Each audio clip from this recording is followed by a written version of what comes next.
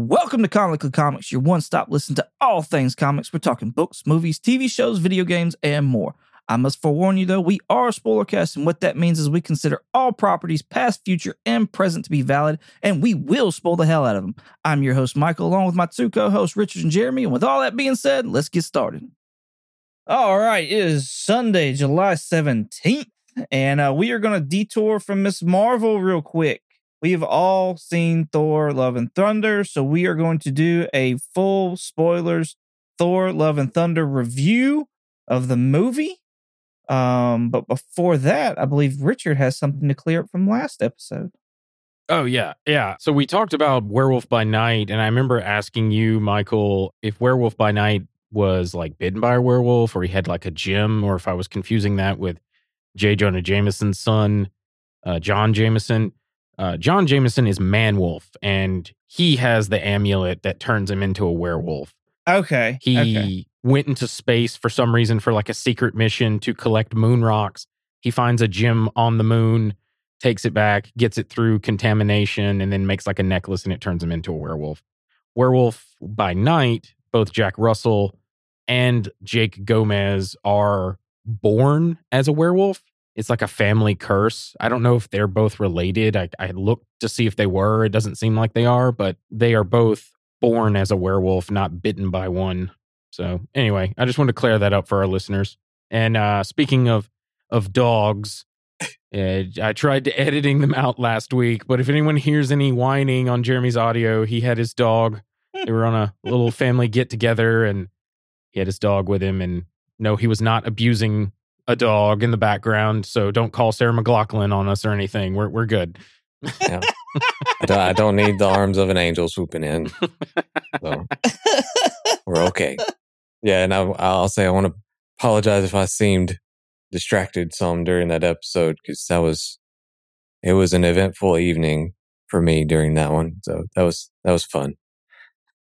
Yeah. Which I'll say, like, as well, I told my wife, I was like, man, I had a lot of questions and I missed my opportunity because I was still like worrying about other things. And so I was like, man, I hate that. All right.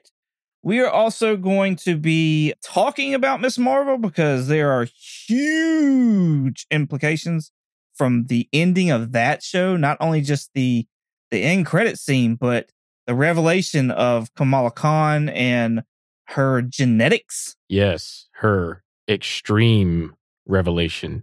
Extreme. We'll be talking about that next week, correct? On the next episode. Yes. I want to make sure to clarify. Yeah. And also, woo, Brie Larson! Oh my God. Oh God. Oh, Jesus.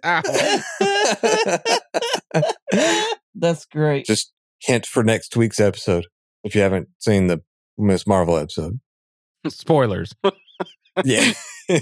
Okay. So now that we've cleared all that up, and it's given me a little extra time to jot some stuff down. We ready for this? This Thor. We ready? Is you ready? I'm ready for some more Thor. With gore?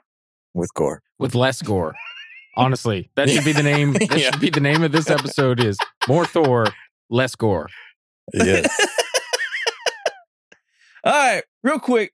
Try to do like we always do. First appearances. This isn't all of them, but this is what I had the time to jot down because I honestly forgot. So here we go. Thor's first appearance, Journey into Mystery, number 83. Korg's first appearance, Incredible Hulk, number 93. Jane Foster as Jane Foster is Journey into Mystery 84. As the Mighty Thor, Thor number 1, 2014. Gore the God Butcher is Thor God of Thunder number 2, which we did a review on that. So if you missed that, go back and check out that read that we reviewed. Eternity, Strange Tales number 138. And I'm going to throw this out there just because that's where I feel like we're headed. Singularity, A-Force number 1 from 2015. Now, we'll get into that in a bit. Well meters, let's go ahead. Well meters for this movie. Where are y'all at? I think we already got Jeremy's. I think we already got mine. So just to recap real quick, I think I had meh on my well meter. Jeremy, what would you have again? I had whelmed based off of like you mentioned, the God of Thunder series that we read, but as just a movie without being ruined by comics by you two, it was pleasantly whelmed. Now, you've actually seen it a second time. Has that Yes. changed your opinion since then? Now's your chance. No, it hasn't. I will say, like, I took my sons to see it the second time, and my oldest, his favorite part was the goats. So, which makes sense. Which most 9-year-old boys would think that. Yeah. So, Yep. Yes. All right, Richard. I have to ask. I have to ask. Did you have to explain what an orgy was? I was glad I was very glad that was spoken with an accent, because I don't know that he got it all on that. Okay. So I didn't, with that part, you had to kind of pay attention a little bit. But yeah, I'm glad he didn't ask about that. But I will say, I remember as well, Michael, whenever you took your son to see that other movie, was it Spider-Man or Doctor Strange? I think it was Doctor Strange. It was Spider-Man No Way Home. Yeah. Well, I fully understand what you were talking about in preparing for the movie, because that boy got up 4 times within like a 30 to 45 minute span to go pee. Oh, yeah. Oh, yeah. I told him afterwards, I was like, next time we go see a movie, no liquids 4 hours before the movie. We're done. Right? Hey, you got to dry that bladder out, dude, like right before, and you don't allow liquids until after previews. Like, yeah. It's like going to take them to have an operation with the doctor. Like, cutoff time is this time, bro. Yeah, it really is. Fasting. You won't die, I promise. We're going to see that end scene credit. Yeah, exactly. It's in every Marvel movie. Richard, what is your whelm meter? So I was whelmed by this movie. I like Taika Waititi. I really like his humor, but I feel this movie was a bit of a misstep. It felt like a movie made for kids, but there were a lot of things that were not suitable for kids. Yes. In my opinion, I don't have kids. So this was one of the questions I was going to ask you two guys as dads. It felt like it was maybe a movie made for like 10 and up kids. It did feel like it was one of those like 80s or 90s movies like Mom and Dad Save the Universe. I don't know if y'all have ever seen that movie, but it felt like that. It was super goofy and weird. And yeah, I'll get into more of all this, but yeah, I was very whelmed by this. Yeah, obviously, to answer that question, I already kind of did that. I took both of mine to it, but it was one that has some questionable things, but you have to really be paying attention to really catch those sometimes. But yeah, and I was a little concerned with gore. I mean, he can be pretty spooky in a couple of those areas, but I mean, it's one of those, you never know, because they love Jurassic Park, but he won't watch Toy Story. I'm like, how does that work? So yeah, I like the way you just put that. I think I have that like word for word in my notes, that this is a children's movie, but with adult language, adult situations, and all. Like, it's very, very confusing on that part, because after watching this with my wife, I was like, there's no way I'm taking my son to go see that. And I'm not dissing you or anything like that, Jeremy. Like, my son while seeing Spider-Man No Way Home looked at me and said, "Hey, Dad, let's go Scooby-Doo this shit." So I was like, shit's thrown in here like 7 times or something. So like, no, I can't. I can't, because just that reason alone. Yeah. You know, on top of like him going to school asking people, "Hey, y'all want to have an orgy?" It's like, no, son, you can't do that. Like, so, but there are like so many scenes that kids would find, like the goats and seeing Thor's butt. Like freaking boys would think that's hilarious for his clothes to be flicked off like that. And yeah, there's so many scenes that I think my son would enjoy and actually finds hilarious. Me, not so much, but definitely him. But like I said, I don't feel like I'm at a spot right now where I can do that, just because I know just the word shit alone he'll pick up on and he'll roll with. So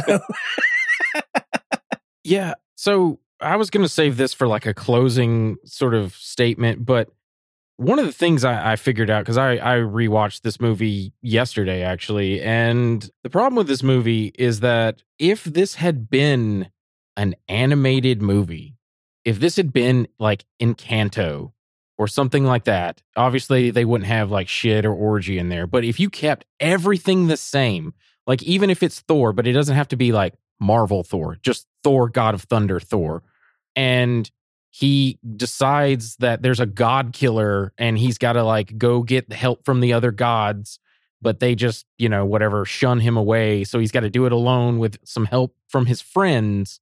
I would have loved this as a kid's animated movie. Yes. Yeah. This would have been, yes. I ditto everything you're saying. Yeah. Like if it's because it's a Marvel movie and it's connected to the grander scheme of like the MCU that it just does not work for me. Yeah. And that being said, the reason why I'm not underwhelmed is there are some pretty funny jokes in here that I really, really like. The goat one is way overplayed, but the funniest one to me is when they hit the teeny tiny planet. That's the funniest one. I verbally chuckled in theaters, but yeah. Okay, real quick before we get diving all into this, let's do a synopsis of the movie. For those of you who have not seen it, but don't give a shit about spoilers, apparently, because you're listening to us, for God's sakes. We've got Thor, God of Thunder, comes back into contact with his lost love, Jane Foster, who is now the mighty Thor. Gorr was the last of his race and winds up killing his god of his race with the Necro Sword, which is basically the Shadow Master, I'm going to say. And he's on a venture to kill all gods. He wants to find eternity so that he can wish all the gods to be dead. And Thor has to stop him, and Jane Foster comes along for the ride. Jane dies at the end, and Gorr changes his mind. So we'll get into the details as we go on, but that's pretty much the story. And Jane, she dies because she has stage 4 cancer. Yes, yes. It does come up that Jane has cancer. Since we're talking about Jane, what did y'all think of Natalie Portman's performance? Like, how was that for y'all? I'll say mine, kind of repeating of what we had talked about, I think last week on that episode. Like, I really enjoyed her in this movie, and also that relationship between her and Thor. I think they did a great job, and I love the way that you put it last week, Michael, where she acted like it was her final act kind of thing. So, of course, we've seen the end scene there that you never know. She may or may not come back. But again, I think she did I really enjoyed it. I think she had fun with it. I even liked whenever she was, trying to come up with her little catchphrase there. And she tried to be like, with her little strut and everything, like eat my hammer and all that stuff. So again, I think she did a really good job. And that was honestly one of the better parts of the movie, in my opinion. I do want to say real quick that, yes, one of the instant credits is Jane being welcomed to Valhalla by Heimdall. And in the comic books, Jane Foster does come back after dying from cancer as the mighty Thor to become Valkyrie. So there's completely a open door for her to possibly come in as far as comic book canon goes. Of course, this is the MCU and they can do whatever they want, but I just want to throw that out there. What is 616? So, Oh my God. Anyway, so I didn't think I don't agree with y'all at all. I think she's still a terrible actress. I thought she was so wooden in so many scenes, like especially the one you're referring to when she's walking to the what is it? The Omnipotent City. Thank you. Omnipotent City. Council. Yeah, the council. The Council of Omnipotent City. And she's talking with Thor, and she's like, this is my first bad guy and stuff like that. To me, it was so wooden. It felt like Thor and them had no chemistry. I just don't. Now, I will say the scene that they did best in was when he takes when Gorr takes Stormbreaker. And they get back to Earth, and she's in the bed with, the stage 4 cancer, and Thor's like talking with her and he says like, I love you and stuff like that. That part was great, but everything else was terrible to me. I stick by what I said. I think she was actually a delight in this movie. I enjoyed seeing her Jane Foster. I had no problems with her as Mighty Thor in this, or as Lady Thor, as I like to call her. I honestly think they had a chance here because they made her so comical, like comic relief. They kind of took it away from Korg and gave it to her. I feel like they could have toned Chris Hemsworth's Thor back some. And maybe that's why I'm so meh with this movie, because it really is like, it really does feel like Ghostbusters 2016, female Ghostbusters to me, with like Saturday Night Live version of Thor is what this feels like to me. And I feel like you had Jane there doing her comedy relief, and that could have taken away from Chris Hemsworth and it would have been fine. It still would have been a funny movie. I think the reason why it feels that way to you, Michael, a lot of people may not know this, but would you say it's 2016, the all-female cast of Ghostbusters, it was all mostly ad-lib. Like that entire movie, like really didn't have a script. It was just mostly all of the comedic actors just riffing with one another. So that's why it doesn't really hold up well.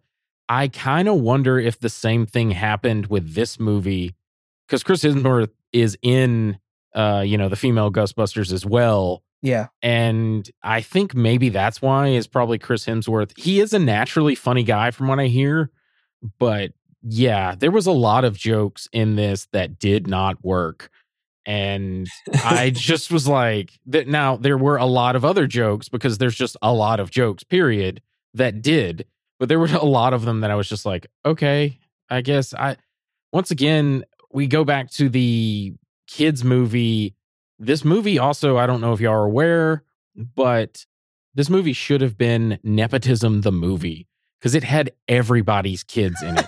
It had Natalie Portman's kids. It had Christian Bale's kids. It had Taika Waititi's kids. It had Chris Hemsworth's kids and wife. It's crazy. And they're all in the movie. And now I don't necessarily have an issue with that, but maybe that's the reason. It was just all like a fun get together with a bunch of friends and they just made a movie. Kevin Smith tries to do that all the time and they flop. So yeah, that's true. Yeah, that is true. Okay. I think do y'all think that Natalie Portman will come back as Valkyrie? Do y'all want to see that at all?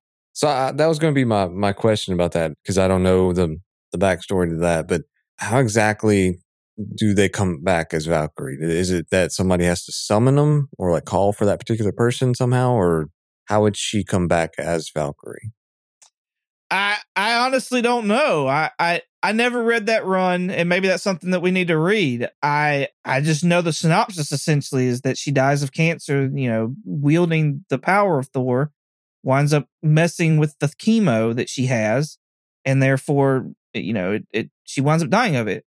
I did not read. I believe it happened in War of the Nine Realms, if I'm not mistaken, where she comes back as War of the Realms. War of the Realms. I thought it was War of the Nine Realms. Anyway, I think it's just some sort of like Odin force magic or Thor force magic, which I think we see in this movie. I'm not sure, that brings her back.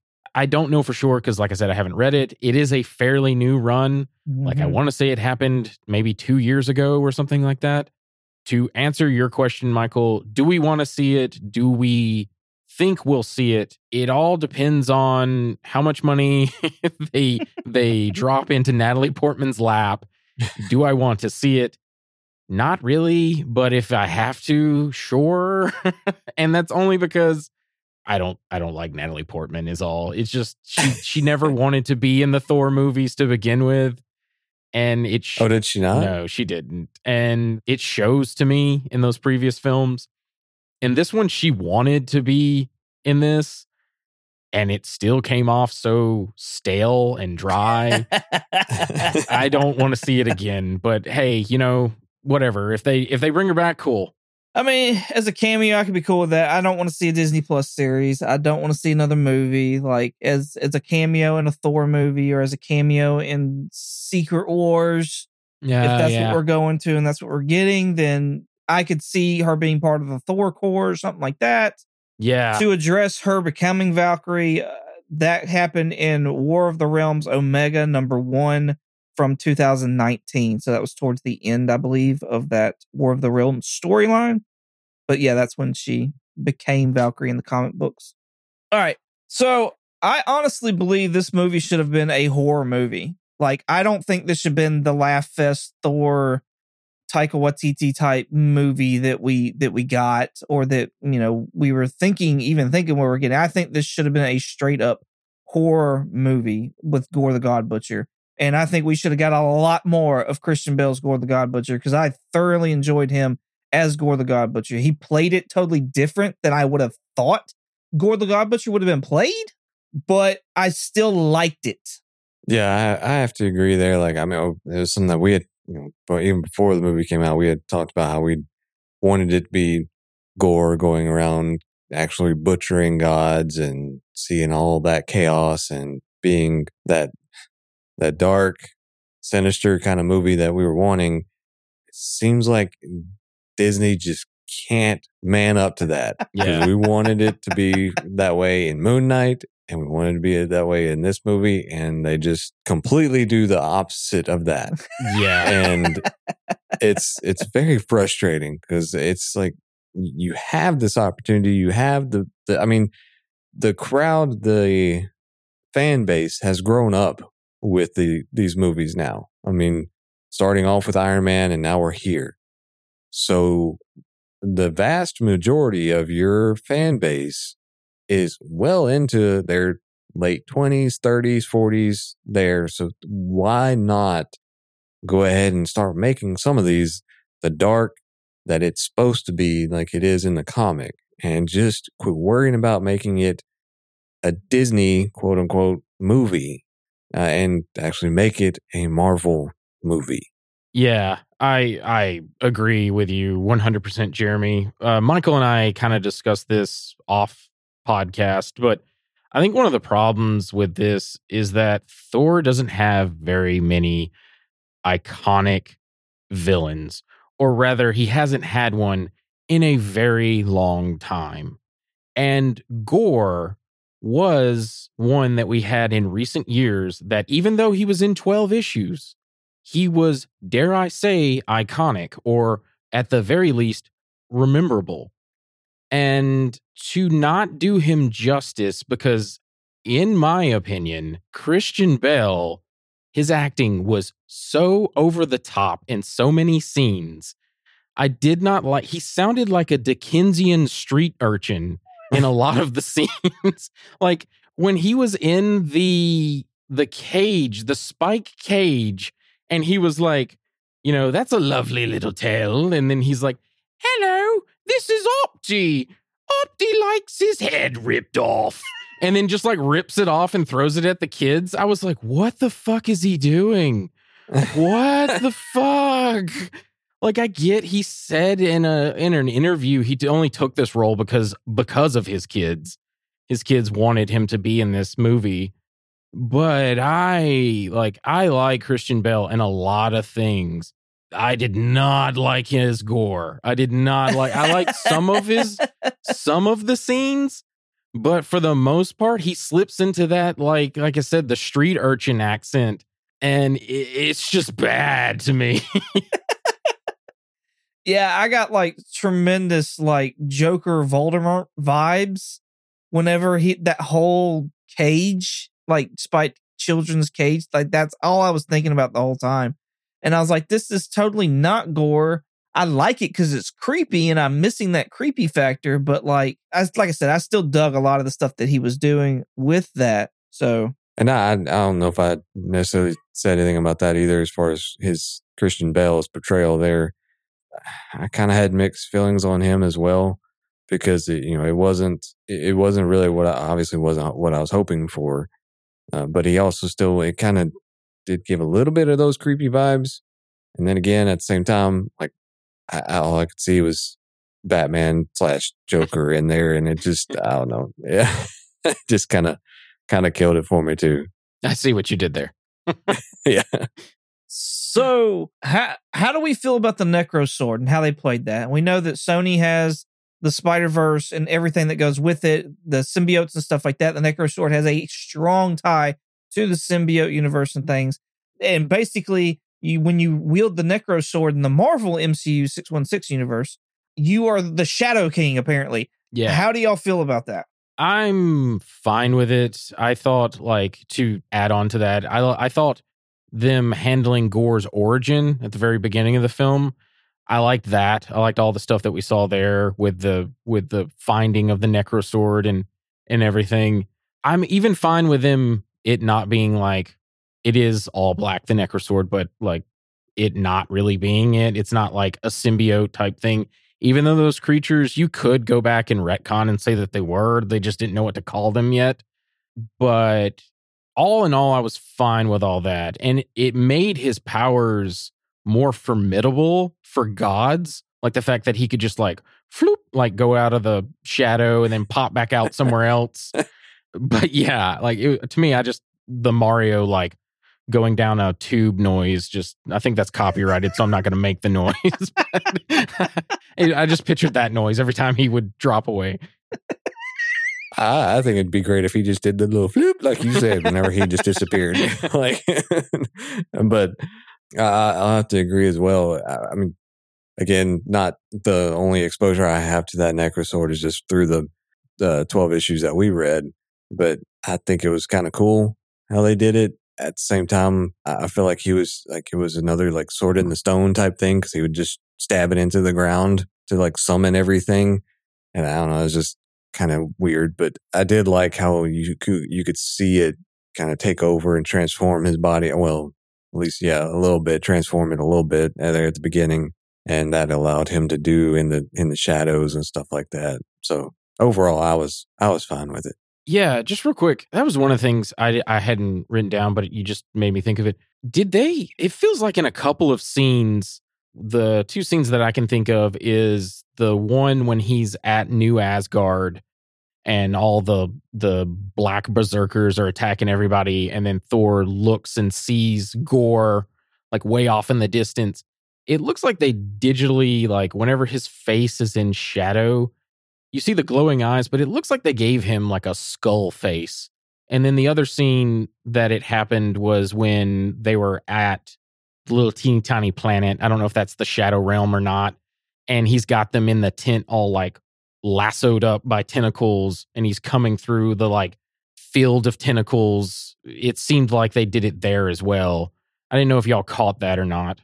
Yeah. No. Yeah, I know, where it looks like he doesn't have a nose kind of thing. Yeah. No. Yeah, because by the end, I was like, please tell me they're not going to take his nose away. Like, no, I don't want there to be this whatever change throughout the entire movie, and at the end we get the full Gore. Like, no, I don't want that. I don't want that at all. You either start him off as Gore at the beginning, or you just continue on with what you got and just roll with it. Like, don't do that to me. Yeah, I'd have to agree there, because the no nose thing, I mean, that's just his race there in the comics. So that would just be, yeah, I agree completely. It would be ridiculous. So I'm glad that they didn't do that. I thought when originally I had mentioned that on a previous episode where maybe he would transform and he'd have like his comic book look. What I envisioned was going to be kind of like how Venom takes over people, and you know how Venom doesn't have a nose. Like, I was picturing something like that, like the sword would just not be a sword anymore, and it would start like engulfing him, and then he'd turn like blackish gray, and then have like his eyes shine through and sharp teeth and no nose with like some tentacles coming off of his head. None of that happens, but that's what I envisioned that they were going to do, possibly. So I feel like I have my answer now as to why we didn't get a no-nose tentacled Gore in this movie. And I know, you know, we've talked about before about it looking like Voldemort from Harry Potter and things like that.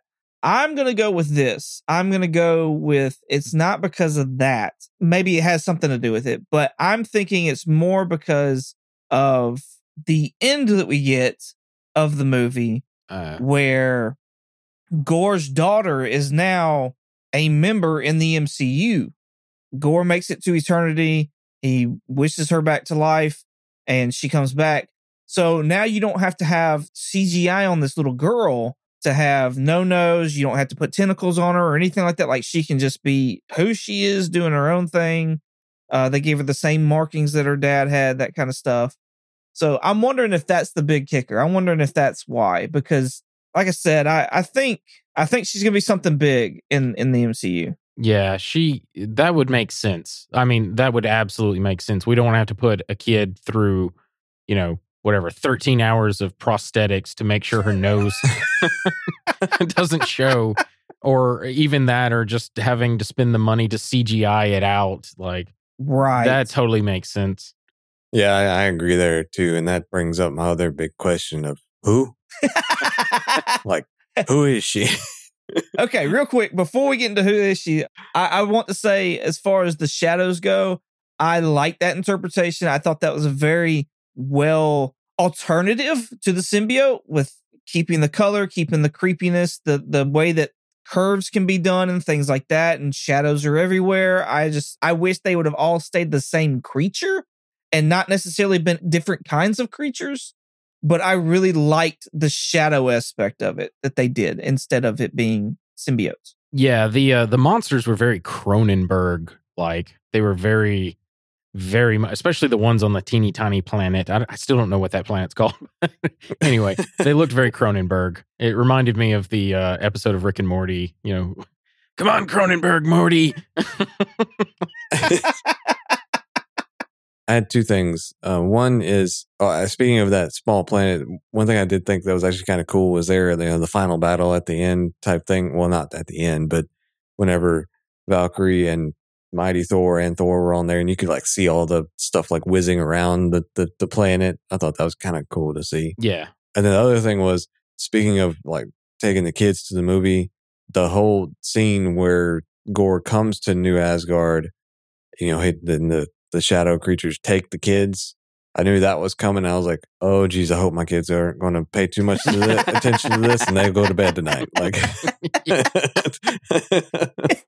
so I was a little worried about that, but we were okay. So that's funny. Yeah. That would be terrifying for a kid. Not even think about that. Yeah. But yeah, that would be terrifying for a kid. Yeah.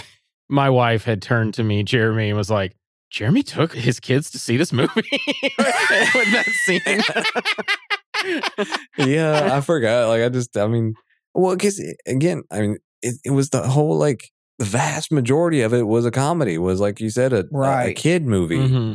And so I was like, yeah, we can go take the boys to this, and then get there and like, oh crap, I forgot about these things. Like, but thankfully, like I said, they didn't really pay that much attention. Like I said, I thoroughly want to take my son to see this. I think he would thoroughly enjoy the movie, and I think he would get over some of the scary parts of it. But like, that's not a gamble I'm willing to take right now. Like, it's just, school calling me, bedtime's a nightmare anyways. Like, no, fuck my life. I'm not doing that. Yeah. Well, it's also in the, have you seen the movie, the animated movie? Is it by Anyways, it's called The Guardians, I think. Oh, yeah. With Santa. Owls? Yeah. No, it's the... No.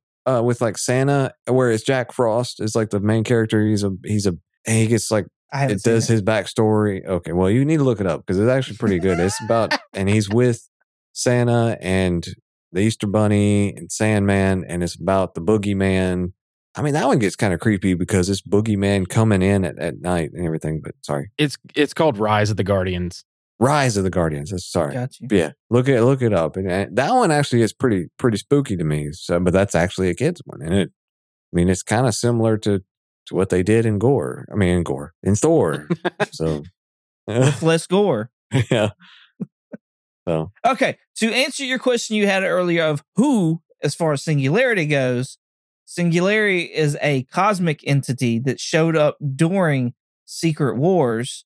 You have a question already? Yes. Is Singularity, is that the daughter? Is that his daughter's name? I'm speculating. No, that we don't really. Do we even have a name for the daughter? I didn't. Yeah.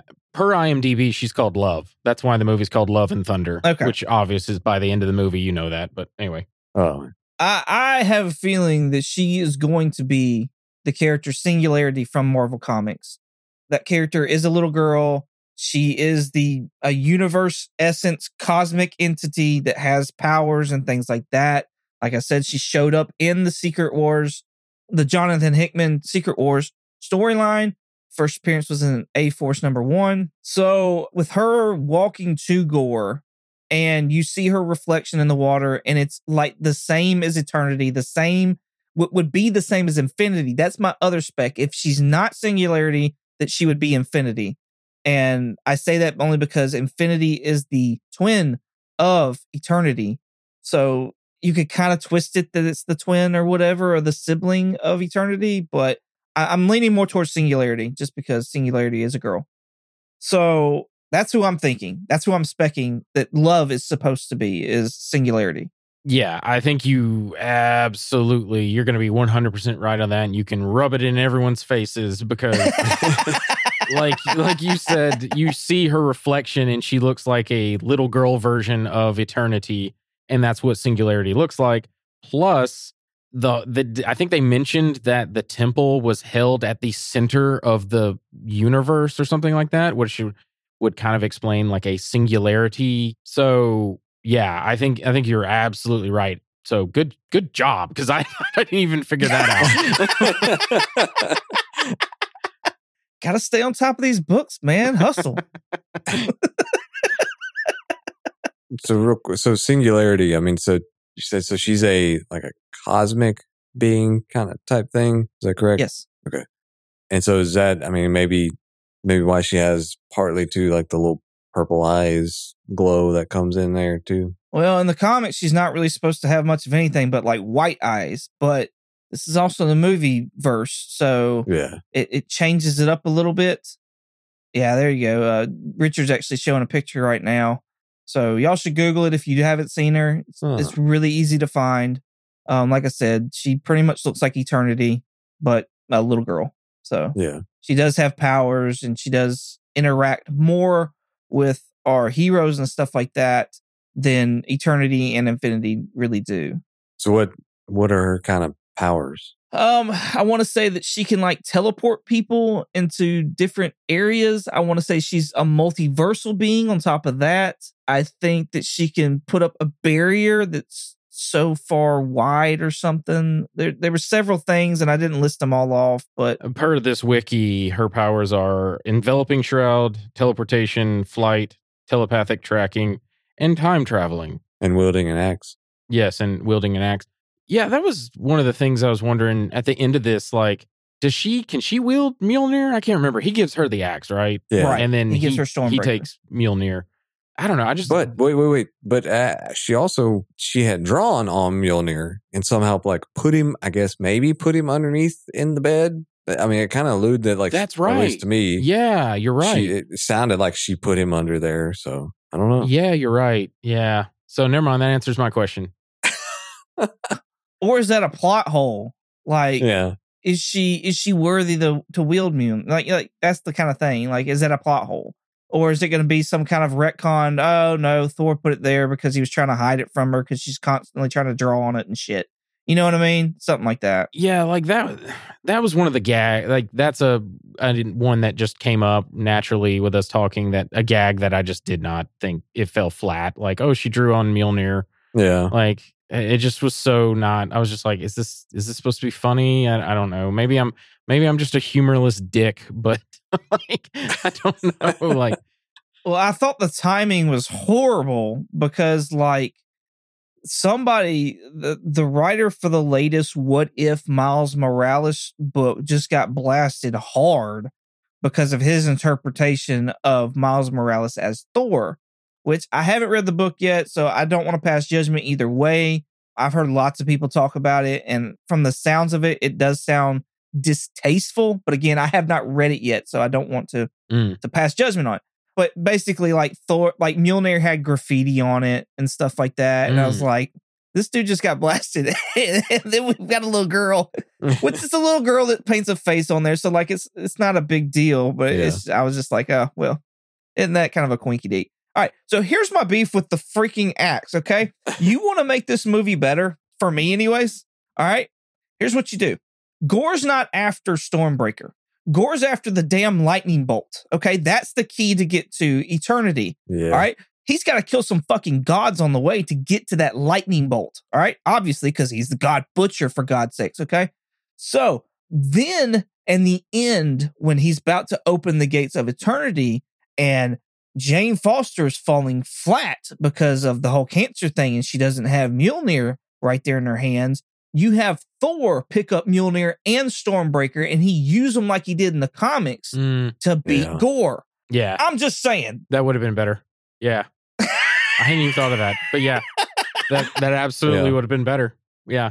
It would make more sense. And then it fills the plot hole of why the fuck didn't Zeus say he's not getting to eternity because you have the key? Yeah. I don't know. I don't know. The whole he needed the Bifrost thing I thought was weird to begin with, because I was like, why does he need what's so special about the Bifrost? And then the way it like hits the symbol to like, it almost felt like a video game. Like, oh no, you've got to like stop it before the timer runs out. Like, I don't know, like the ticking clock element is a thing in movies that they do. And that's what that is a ticking clock element. But I just, the whole, there's a lot that I did not really enjoy with this movie. So while I'm there in that scene, I will say I love the part where Thor gives the power of Thor to all the kids, especially that little one wielding a teddy bear. She's screaming on it. I thought that was great. I love that. Like, yeah. So that's where I was mentioning about the Odin Force or the Thor Force. Is that him using the Thor Force? Because he whispers the same, like he uses the same magic that Odin did to make Mjolnir worthy. Is that what that is? Maybe I don't know. I was just wondering if you thought the same thing as well. I'm going to say, I think it's the Odin Force or whatever, because he also whispers to Mjolnir, take care of her, talking to Jane earlier on in the movie. And the crest comes up on the side of Mjolnir, the same as it did when Odin was talking to Mjolnir of, whoever shall wield this hammer will have the power of Thor, and he throws it off. It was that whole same vibe of, of him telling the hammer something. Yeah. So I think it's the Odin Force is what I think personally. Gotcha. Is there a difference?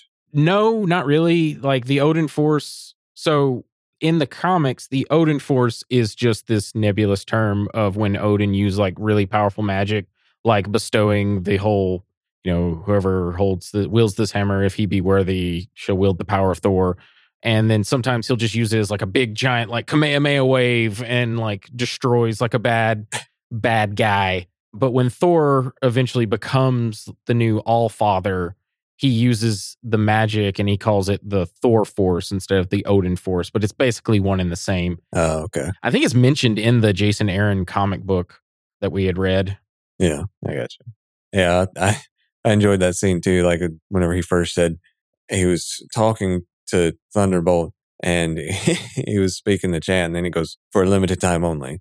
Yeah. Like, I had to make sure to put that in there. Well, since we're mentioning Thunderbolt for a second, was Zeus a majorette? Did anyone get that vibe? Like, motherfucker. Like, he comes down in a little skirt and then he's like, he's flipping it around. Like, my wife turned to me and she was like, is Zeus a majorette? Like, I was just giggling during that scene. Yeah, I'll have to say, like, I thought that was funny to some extent about that, but at the same time, I was like, this is supposed to be Zeus. Yeah. Like, the most powerful one, and they made him a coward, for one, and just very silly. So, I was pissed off when I first saw Zeus. Like, I say first saw. Like, as you start getting the vibe of Zeus and who he actually is, I start boiling the entire time. I realized what they were doing because pretty much any and every guy that you come across that talks is a complete asshole in this movie. And I'm fine with them doing that. I had no problems with that because that's supposed to set up and kind of prove Gore was right or is right that pretty much all gods are, in the Marvel universe, all gods are assholes. So I got that. I was fine with him not being fit. I was fine with him being Tubby Zeus. That was cool, or Hefty Zeus. I was fine with, him being concerned with orgies and stuff, well, for the most part, when he was like, I'm warning you, you're not going to the orgy. This is the last chance. You won't be invited to the orgy. You're not invited to the orgy. I was just like, oh, fuck. I'm like, really, dude? Like, come on. Fuck me. Really? Don't. But really? Like, so when he did his fucking, like, pulled his skirt to the side or whatever, like a Marilyn Monroe kind of thing, I was like, this is fucking stupid. I'm done. I'm done with this fucking movie. I'm so fucking done with it. You know who wasn't a dick, though? One of the gods that wasn't a dick. It was Ninny of the Nani. Yeah, I loved him. Hey, Ninny Nani. I love that joke. I don't know if y'all caught it, but the second time watching it, he's sitting on a Game of Thrones-esque throne that's made of scissors because rock beats scissors. Oh my God. Holy cow.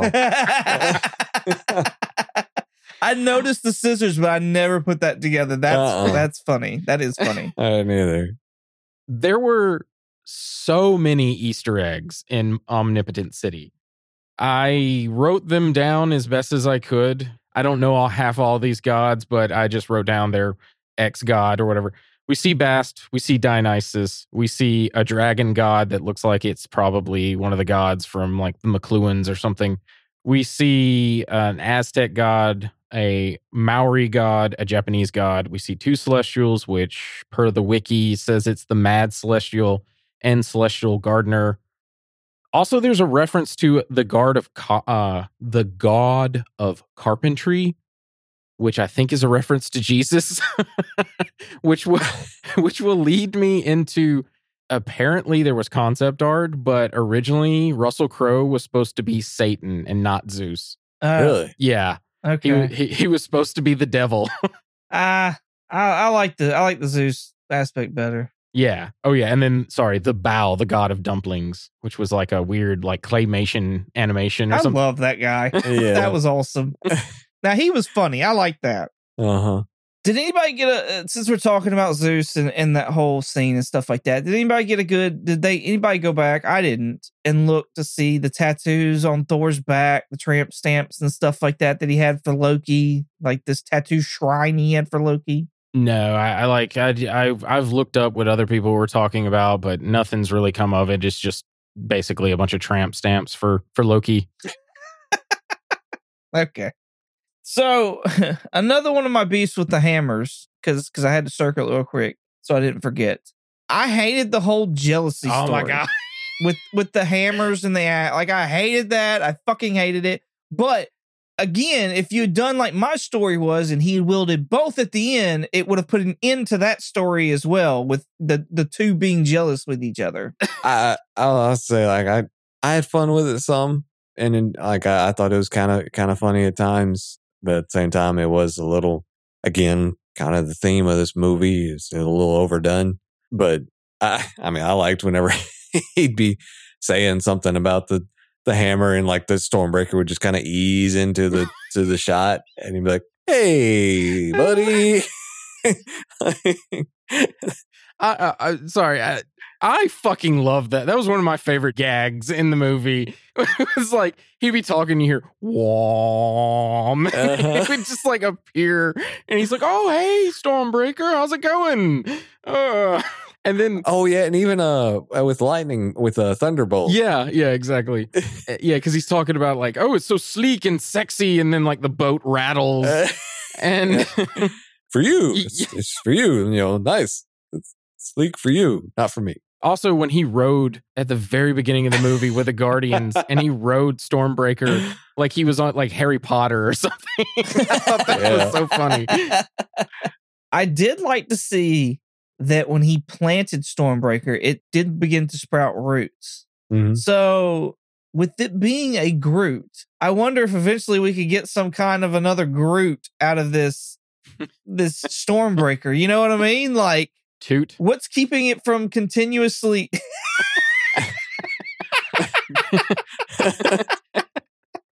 Like what's keeping this axe from continuously getting arms and stuff like that? Is it because it's not rooted? Is that what the deal is? Because, I mean, even at Groot's destruction in Guardians of the Galaxy, the first movie, Rocket had to plant one of the sticks of Groot in a pot for it to eventually become a Groot. Yeah. So I guess that's what it is that he's got to plant it and then it can sprout from there. Yeah, I guess so. Yeah. It would appear so. I doubt they'll go. I think that was just for a gag. Yeah. But yeah, I think you could be right. Like, they could plant it and we'd get, like I said, Toot. I am Toot. I did kind of like with that whole thing, it kind of made me think of in the actual comic where his goal as young Thor was to be worthy of Mjolnir and to get the hammer. So it just, I don't know, part of me kind of correlated it to that to make it a little bit more understandable as well. I'm lost. I'm sorry. You know, in the comic, like, I mean, whenever he's young Thor, like his whole goal is to get Mjolnir, and he's just so obsessed with Mjolnir. And so in this one, he thought he had lost Mjolnir, but he kind of wants it back now. And so I don't know. I know this is a big, way roundabout way to make it make sense a little bit, but like as far as that's his Mjolnir, and so he's just trying to get back to it type thing. Well, and something else funny now that you bring that up is in the movie, he finds out that he's still worthy of Mjolnir when it's sitting on a keg. Did he not try and move it in the comic books when his younger self from a keg, when it's sitting on a keg or something like that, and he was trying to move it off of there and it wouldn't move? I think so. Maybe. Oh, I gotta look this up. Yeah. You're gonna have to. I'll look it up. We'll have that for the next episode. I'll clarify that next episode. So one of the biggest things that I was happy about, because my wife and I have been screaming about it, and it is when we're at New Asgard, we see Daryl, like from the old Marvel one-shot shorts where they called it Team Thor and Team Daryl, where it was showing what Thor was doing during Civil War. Daryl's he's the tour guide for Mjolnir, you know, when there's a guy like, and Valkyrie even calls him Daryl, like later on when they're having like the town hall meeting. She's like, Daryl, go get something. I forget what she says, but I was like, oh my God, there's Daryl. That's funny. Oh my gosh. The other thing I will say too, or not say, but I had a question about Mjolnir is, does it have that? I don't know if I think y'all said y'all read it, but as far as with Mighty Thor, is it still broken like that in the comic where like it splits off? No. No, the Mighty Thor. So the way the Mighty Thor happens is original sin happens. Nick Fury whispers into Thor's ear. Thor gets big bug-eyed. The hammer drops. He can't lift it anymore. We don't know for the longest time what he says. I believe, I can't remember if it's in the end of that comic run, the original sin, like that event. But there's a comic where I believe it's Odin and what's Odin's wife's name? Like Thor's mom. I can't think of her name right now. Oh, Frigga. Yeah, thank you. Odin and Frigga are trying to like pick it up, but they can't. And Odin's like cursing the hammer because he's like, I put the spell on you. Why can't I lift it? Anyway, they leave. And then it just shows someone walk up onto the moon and grab it. And then it shows the writing on the side of Thor, the whole like spell, you know, whoever holds this hammer, if he be worthy. And then the inscription changes to she instead of he. And then it just shows, we don't know it's Jane. It's not revealed it's Jane until much later in the story. But we see female Thor, the mighty Thor, Lady Thor, whatever you want to call her, whole like wielding Mjolnir. And then it was like, you know, it was saying like, check out Mighty Thor coming, I don't know what year, 2016 or something like that. But to answer your question, no, it was not broken. It was just the normal hammer. Gotcha. Now, when she becomes Valkyrie, she wields a weapon called Undenjarn. And it can turn into other weapons. And I was getting strong vibes of that. And I was really hoping that's what we were going to get, is that like she would turn it into a mace, or she'd turn it into a sword or a whip or whatever. Don't get me wrong. It was super cool that she was able to like throw the shards and then them come back and like capture people's heads and like close them in, or capture like shadow monsters' heads and close them in on the hammer itself. I thought that was super cool, but I was hoping they would have gone full circle and just gone ahead and give her Underjarn, and or at least said Mjolnir was that, and that way we would have seen it. Mm-hmm. So we've talked a little bit about Eternity, and what did y'all think about Eternity being the God Bomb? Like, as far as like the story goes, like we said before, I like how they did the shadows to replace the symbiotes.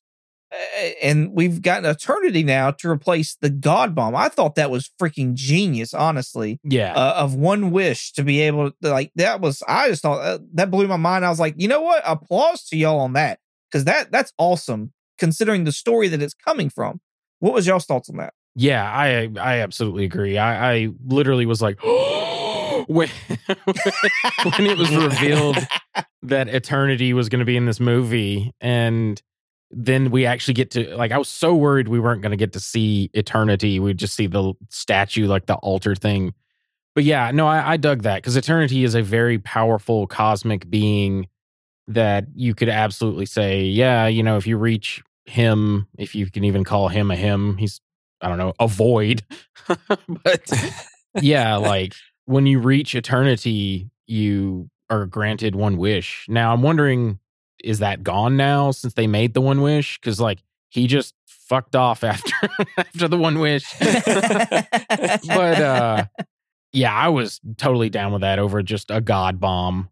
Yeah, I have to agree. Like, I think that was really cool as well, how they did that. I mean, I obviously didn't know anything about Eternity really before this. So, I mean, I enjoyed that. And it was kind of confusing as far as, I mean, they all got there to Eternity, but I guess in that they had a line in there at one point where they said, like, the first person to get to Eternity, or the first being to get there to Eternity, got the wish. So, I mean, it kind of sucks that you end up right there and like you can't get your wish. But yeah, I enjoyed it. One trip, one wish, man. Yeah. All right. So, Jeremy, you just said you didn't know too much about Eternity. So I'm assuming you really haven't seen him in the comics or anything like that to actually like know a representation for him. Richard, you were really concerned about the way Eternity would look. And like you just said, whether or not we'd even get to see him. Were you disappointed by how he was presented or looked?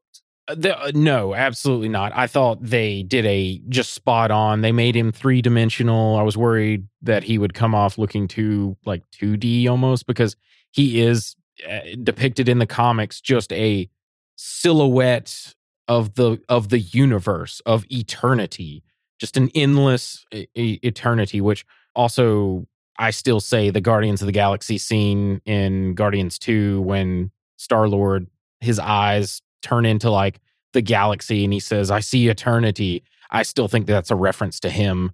But yeah, they even give him that like half face that you kind of see that's like it's like a darker shade or something, and you can see him. I wanted to see him move a little bit. He didn't really move. I also wanted to hear him speak because I was hoping they would get like a big boomy voice actor for him.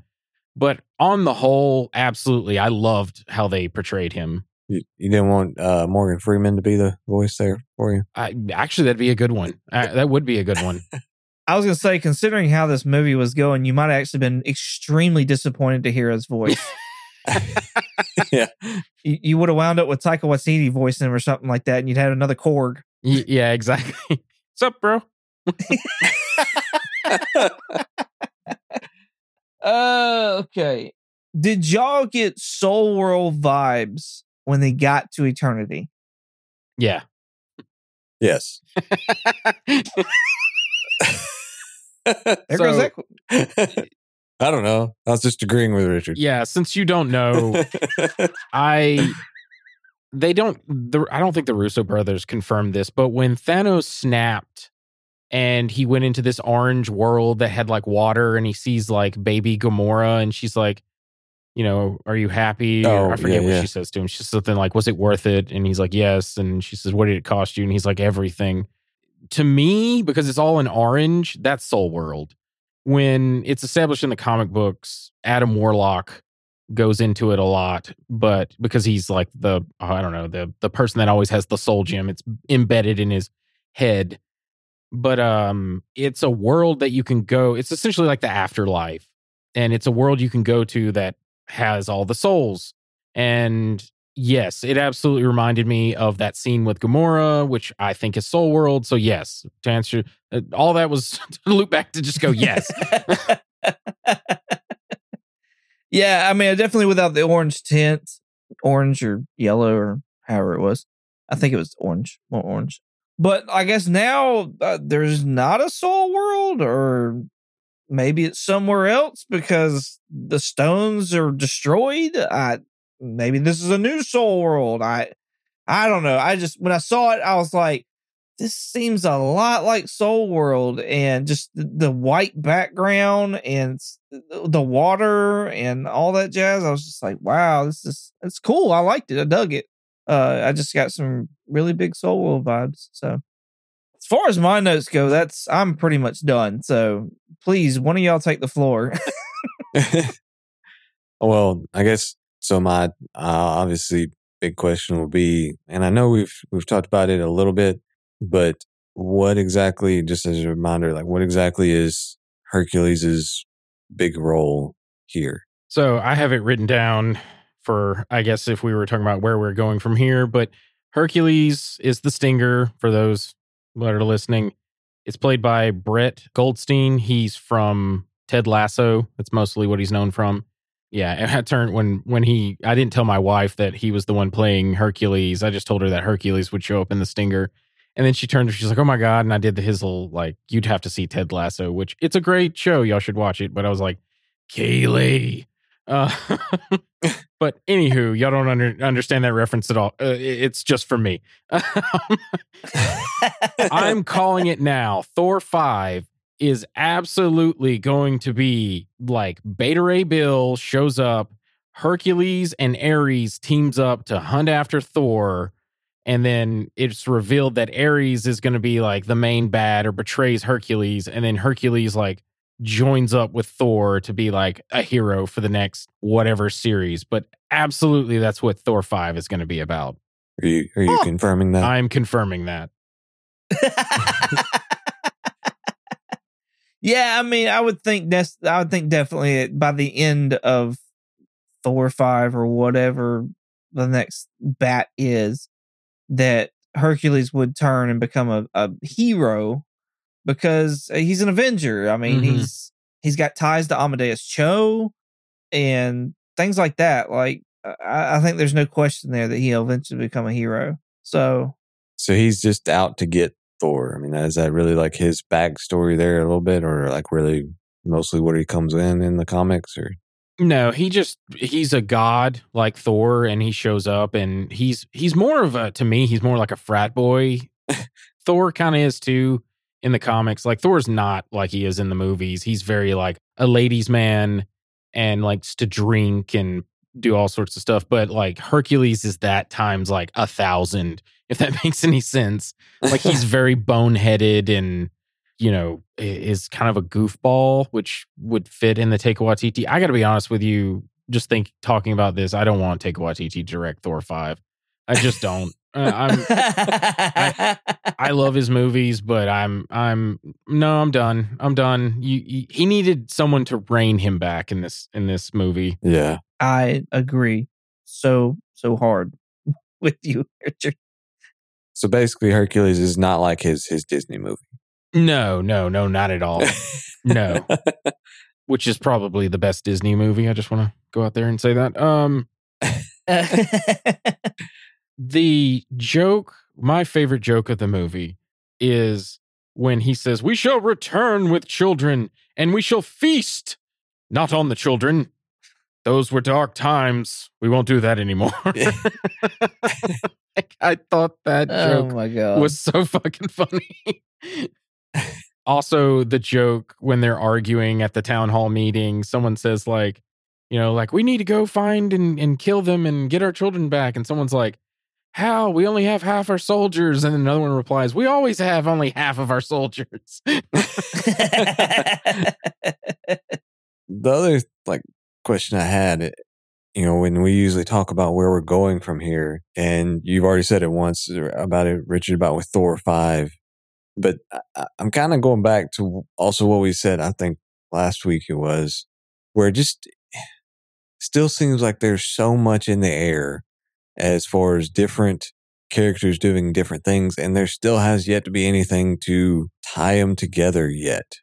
And I know in Doctor Strange we had Clea coming in at the end that kind of gave the whole secret invasion stuff, but I don't know. It's kind of bugging me that Secret Wars. It's still kind of bugging me that there's so many of these things that have yet to give any kind of clue of how we're really tying them together. Yeah, I feel like this phase of Marvel is very discombobulated, if that's the proper word, or disjointed. I think it also is very comic booky. Like, these are just separate runs now that they're not tying into one another. And that's just that. Them's the breaks. Them's are comic books. But I will agree. I have been like, what are we doing? Where are we headed? What's going on? Where am I? Who am I? Yeah, so I'll agree with you, Jeremy. But this does feel, like I said, like comics in general. Yes, I'm going to echo a lot of what Richard just said. I'm also going to sit there and I'm going to say something that I've said before. I think on the podcast. I think off the podcast. I think it's an issue between us as consumers and Marvel as creators. And I think we can only, talk about COVID so many times and I say that only because of massive reshoots that we had on other movies to possibly try and fix things and make it more meshed. So I think us as consumers have to realize we're not at the end game anymore. We didn't start all the way back over. However, we're in that little kind of offshoot of in between, and we have to realize that's where we're at, is that we're back to building again. And I think Marvel, as the creators, have to sit there and at some point hurry up and say, this is what we're going to, just to appease us as consumers.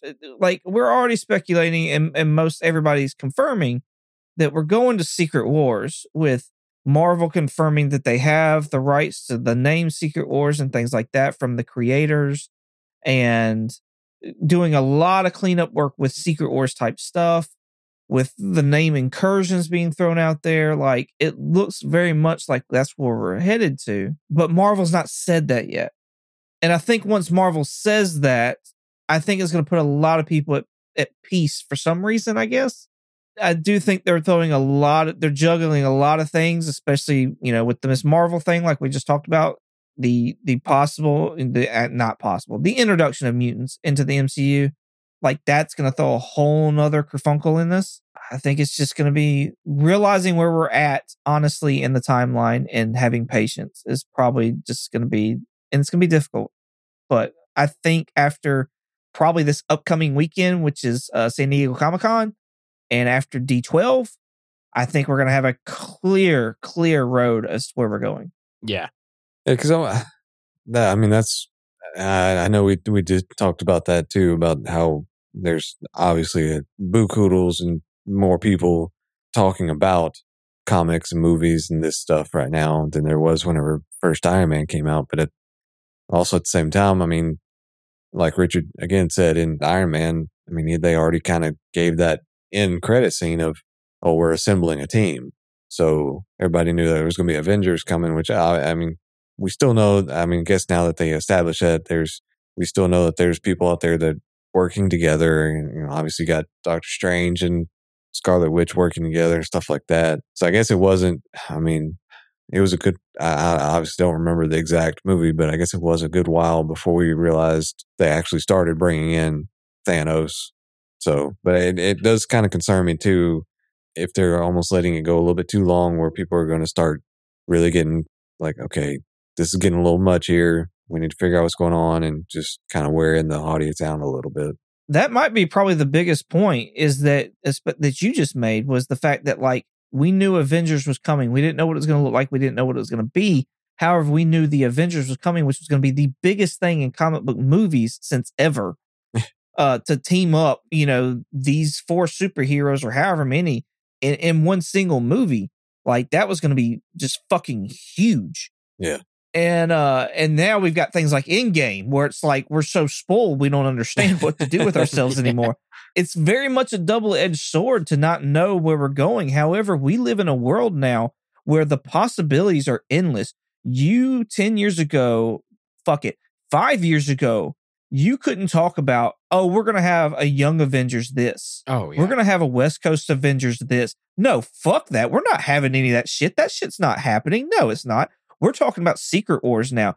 No, there's no fucking way they could ever do Secret Wars, but we're talking about it now. Like, it's so much of a double-edged sword of we don't know where we're going, but the fact of the matter is this is a great time to be a Marvel fan because the possibilities are fucking endless. Like, it's insane what we could or can't go to, like, especially with Kang now. Like, yeah, you brought up something that reminded me. I remember the night of going to see, I went to the midnight showing to go see Endgame, and I went and saw it with my wife, and I told her before we got out of the car to go in the theater, I was like, if you'd have told 15-year-old me that at some point in my life that one, I would see like Spider-Man brought onto the big screen, let alone the Avengers, and that the Avengers were going to take on Thanos in a like 20 movie series leading up to it, I'd have said, you're smoking crack. Like that would never happen. So yeah, you absolutely are right about that. Like, yeah, anyway, that just made me think of that. Sorry.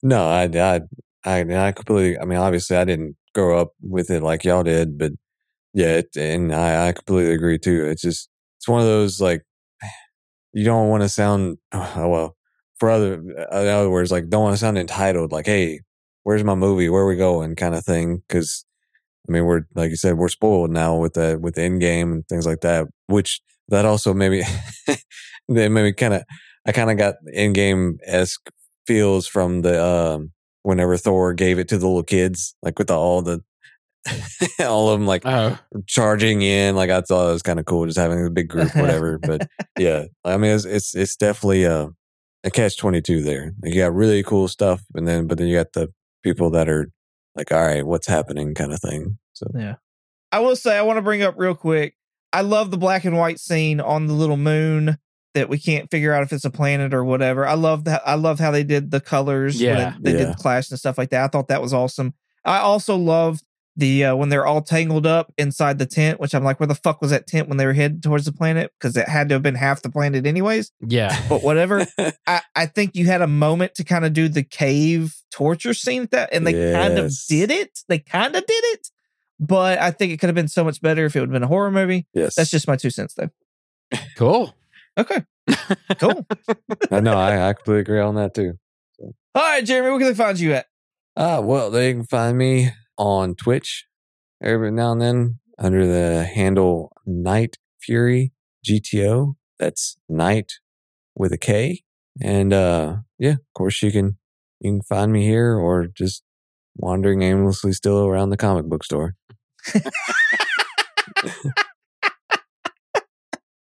Richard, where can they find you at? You can find me on Twitter if you want to contact me directly. My handle is Night Curry, night like day and night, and curry with a K. If you want to contact us directly, we have a Gmail. Our Gmail is comicallycomicspodcast@gmail.com.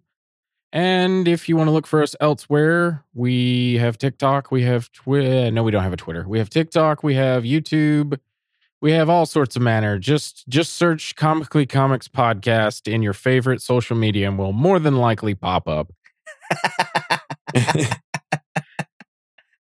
Roll the dice.